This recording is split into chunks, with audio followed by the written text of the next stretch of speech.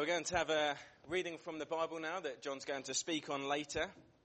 It's in the book of Acts and chapter 8, and we're going to read verses 26 to 40. You may want to look it up yourself, or it'll be on the screen behind me, so you can follow it along there if you'd prefer. And we've got here an account of someone else being baptized shortly after Jesus was on earth. Someone else was baptized, and John's going to use this story to help us understand what Beth's doing this evening. So it says, "Now an angel of the Lord said to Philip, 'Rise and go towards the south to the road that goes down from Jerusalem to Gaza. This is a desert place.' And he rose and went. And there was an Ethiopian, a eunuch, a court official of Candace, queen of the Ethiopians, who was in charge of all her treasure. He had come to Jerusalem to worship and was returning seated in his chariot, and he was reading the prophet Isaiah. And the Spirit said to Philip, 'Go over and join this chariot.' So Philip ran to him and heard him reading Isaiah the prophet and asked, 'Do you understand what you're reading?' And he said, 'How can I, unless someone guides me?' And he invited Philip to come and sit with him. Now the passage of the scripture that he was reading was this: 'Like a sheep he was led to the slaughter, and like a lamb before its shearer is silent, so he opens not his mouth. In his humiliation, justice was denied him. Who can describe his generation? For his life is taken away from the earth.' And the eunuch said to Philip, 'About whom, I ask you, does the prophet say this? Is it about himself or about someone else?' Then Philip opened his mouth, and beginning with this scripture, he told him the good news about Jesus. And as they were going along the road, they came to some water. And the eunuch said, 'See, here is water. What prevents me from being baptized?' And he commanded the chariot to stop. And they both went down into the water, Philip and the eunuch, and he baptized him. And when they came up out of the water, the Spirit of the Lord carried Philip away. And the eunuch saw him no more, and went on his way rejoicing. But Philip found himself at Azotus, and as he passed through, he preached the gospel to all the towns until he came to Caesarea." So looking forward to hearing a bit more about that story later. Well, now we're going to pray. So let's bow our heads in prayer. Lord God, we thank you so much for the privilege of prayer. Lord, we thank you that because of Jesus, Lord, we can pray to you as our Father. And yet, Lord, you are the King of Kings. Lord, I pray that we would have a sense of awe as we come before you tonight, and yet also a sense of closeness. Lord, you're a God of holiness, a God of perfection, a God of justice.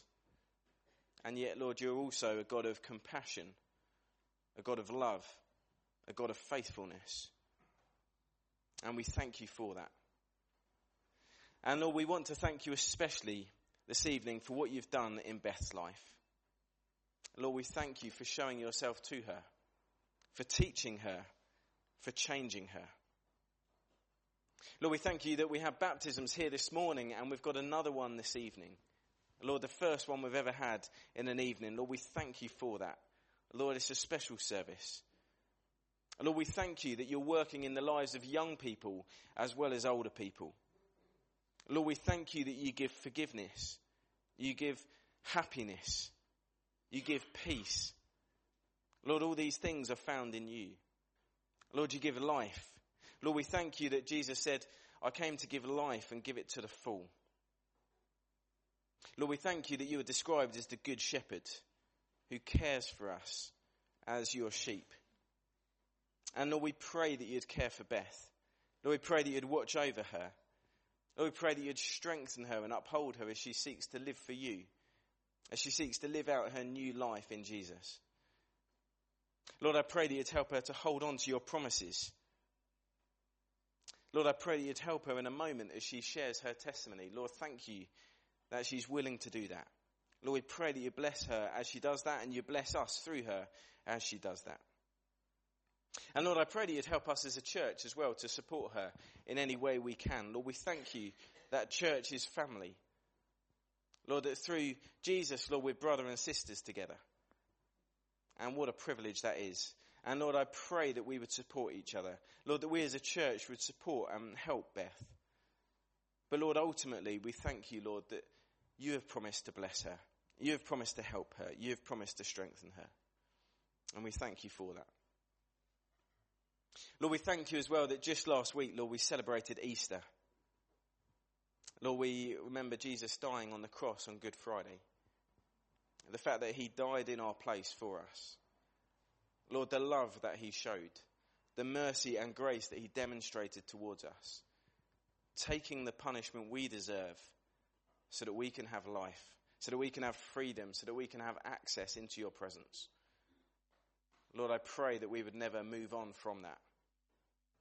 But Lord, we thank you as well that Jesus didn't stay dead. Lord, that last Sunday we celebrated Jesus rising again. Lord, the power of God at work. Lord, I thank you for that and for the hope that gives us.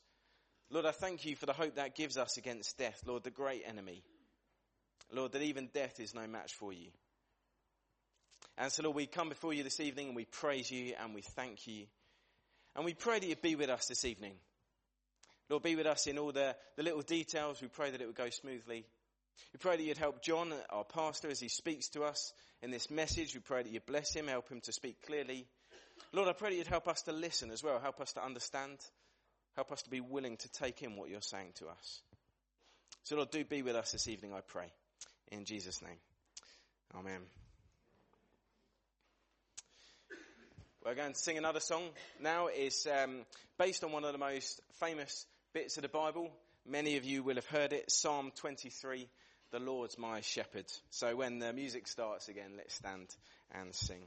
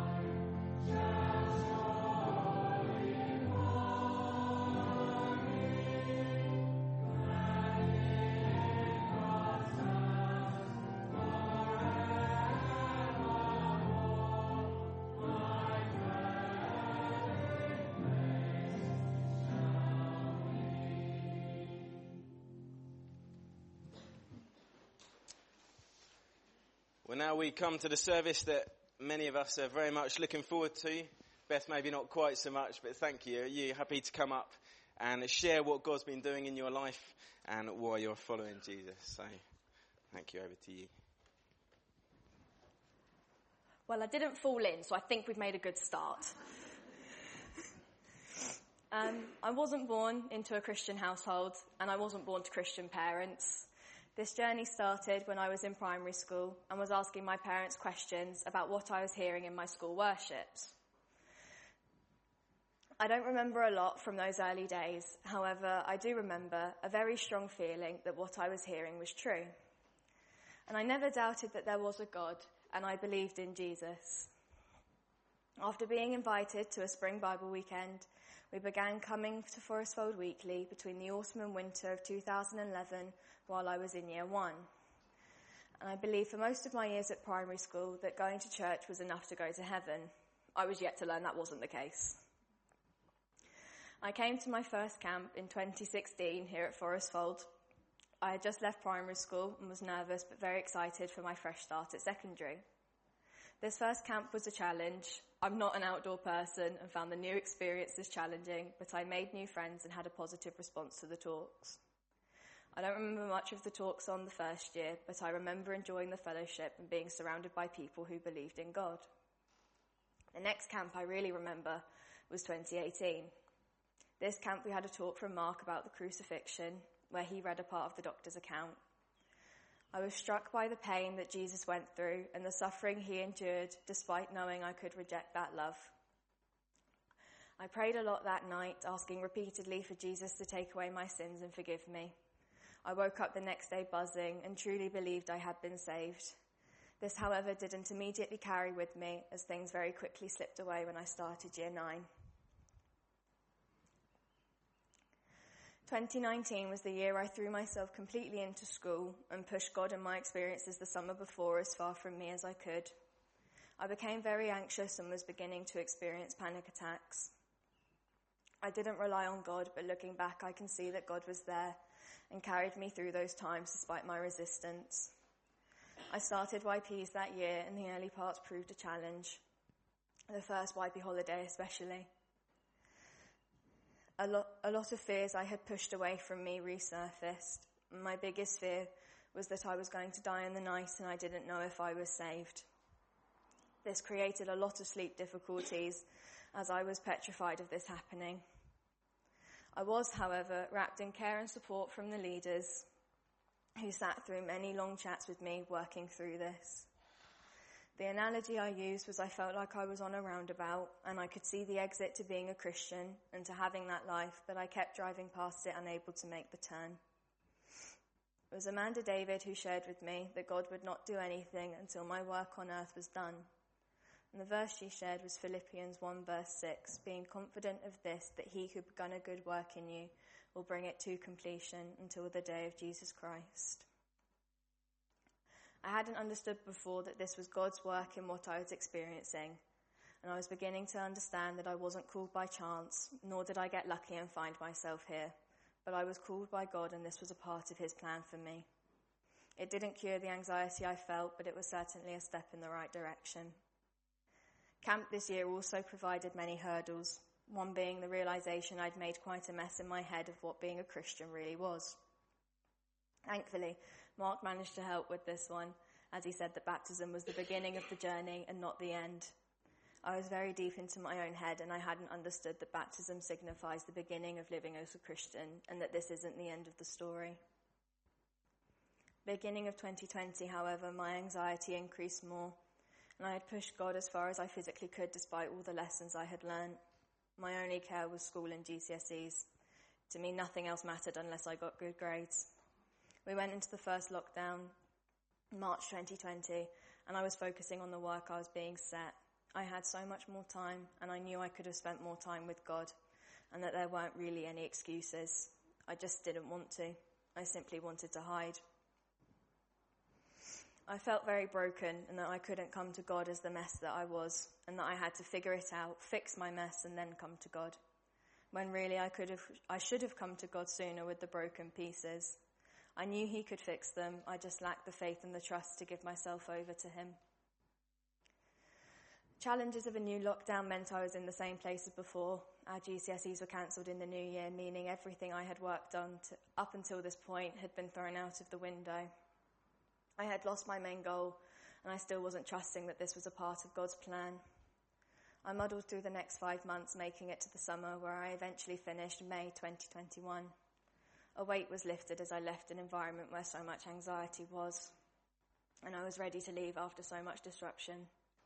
I began that summer getting much closer to God again, and was making small steps and putting my trust in him. Starting sixth form took some adjusting to, but I certainly felt more comfortable there. I still struggle with my anxiety, but we're learning to manage it. I began counselling through the sixth form spring 2022, and this period was very difficult. We lost a very close family member, but I felt very comforted in letting myself be carried by God. A difference with last year is gently God carried me, and I began to pray more, and after so long of being afraid, I saw a very loving Saviour who still holds me now. The biggest example of this was the day we walked up a mountain in Wales, Pen y Fan, and we were almost at the top when I looked out and saw the most incredible sight of hills and valleys. I was completely stunned by its beauty. I turned to Emily Appleton and said how incredible it is that the same God who made all of this made every single cell in my body, and yet I look in the mirror correcting my appearance as if the same God didn't make both. This realization, I believe, was God taking the puzzle pieces in my hands and the broken pieces I couldn't make fit myself and displaying it to me. For a long time, when I look back, I see that God has remained the same, just as the Bible says he is the same yesterday, today, and forever. A very special reminder was given to me when I was saying goodbye to a friend, Rachel, who, while I was upset that she had to go, held my hands and told me that God is the biggest comforter of all. It was a significant reminder I needed then and continue to be reminded of now. Just to finish, I want to share one verse I've been told countless times, and is plastered in our kitchen, is I can do all things through Christ who strengthens me, Philippians 4 verse 13. This verse is very helpful in reminding me it's not my own strength at all that carries me day to day, but it's Jesus, and that truth makes the future much more manageable.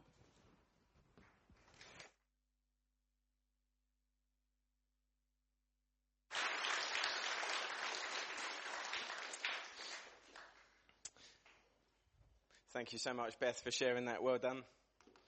And if you want to chat to Beth afterwards about some of those things, particularly if you've got questions about what she believes, what she's doing, I'm sure she'd be very happy to do that with you.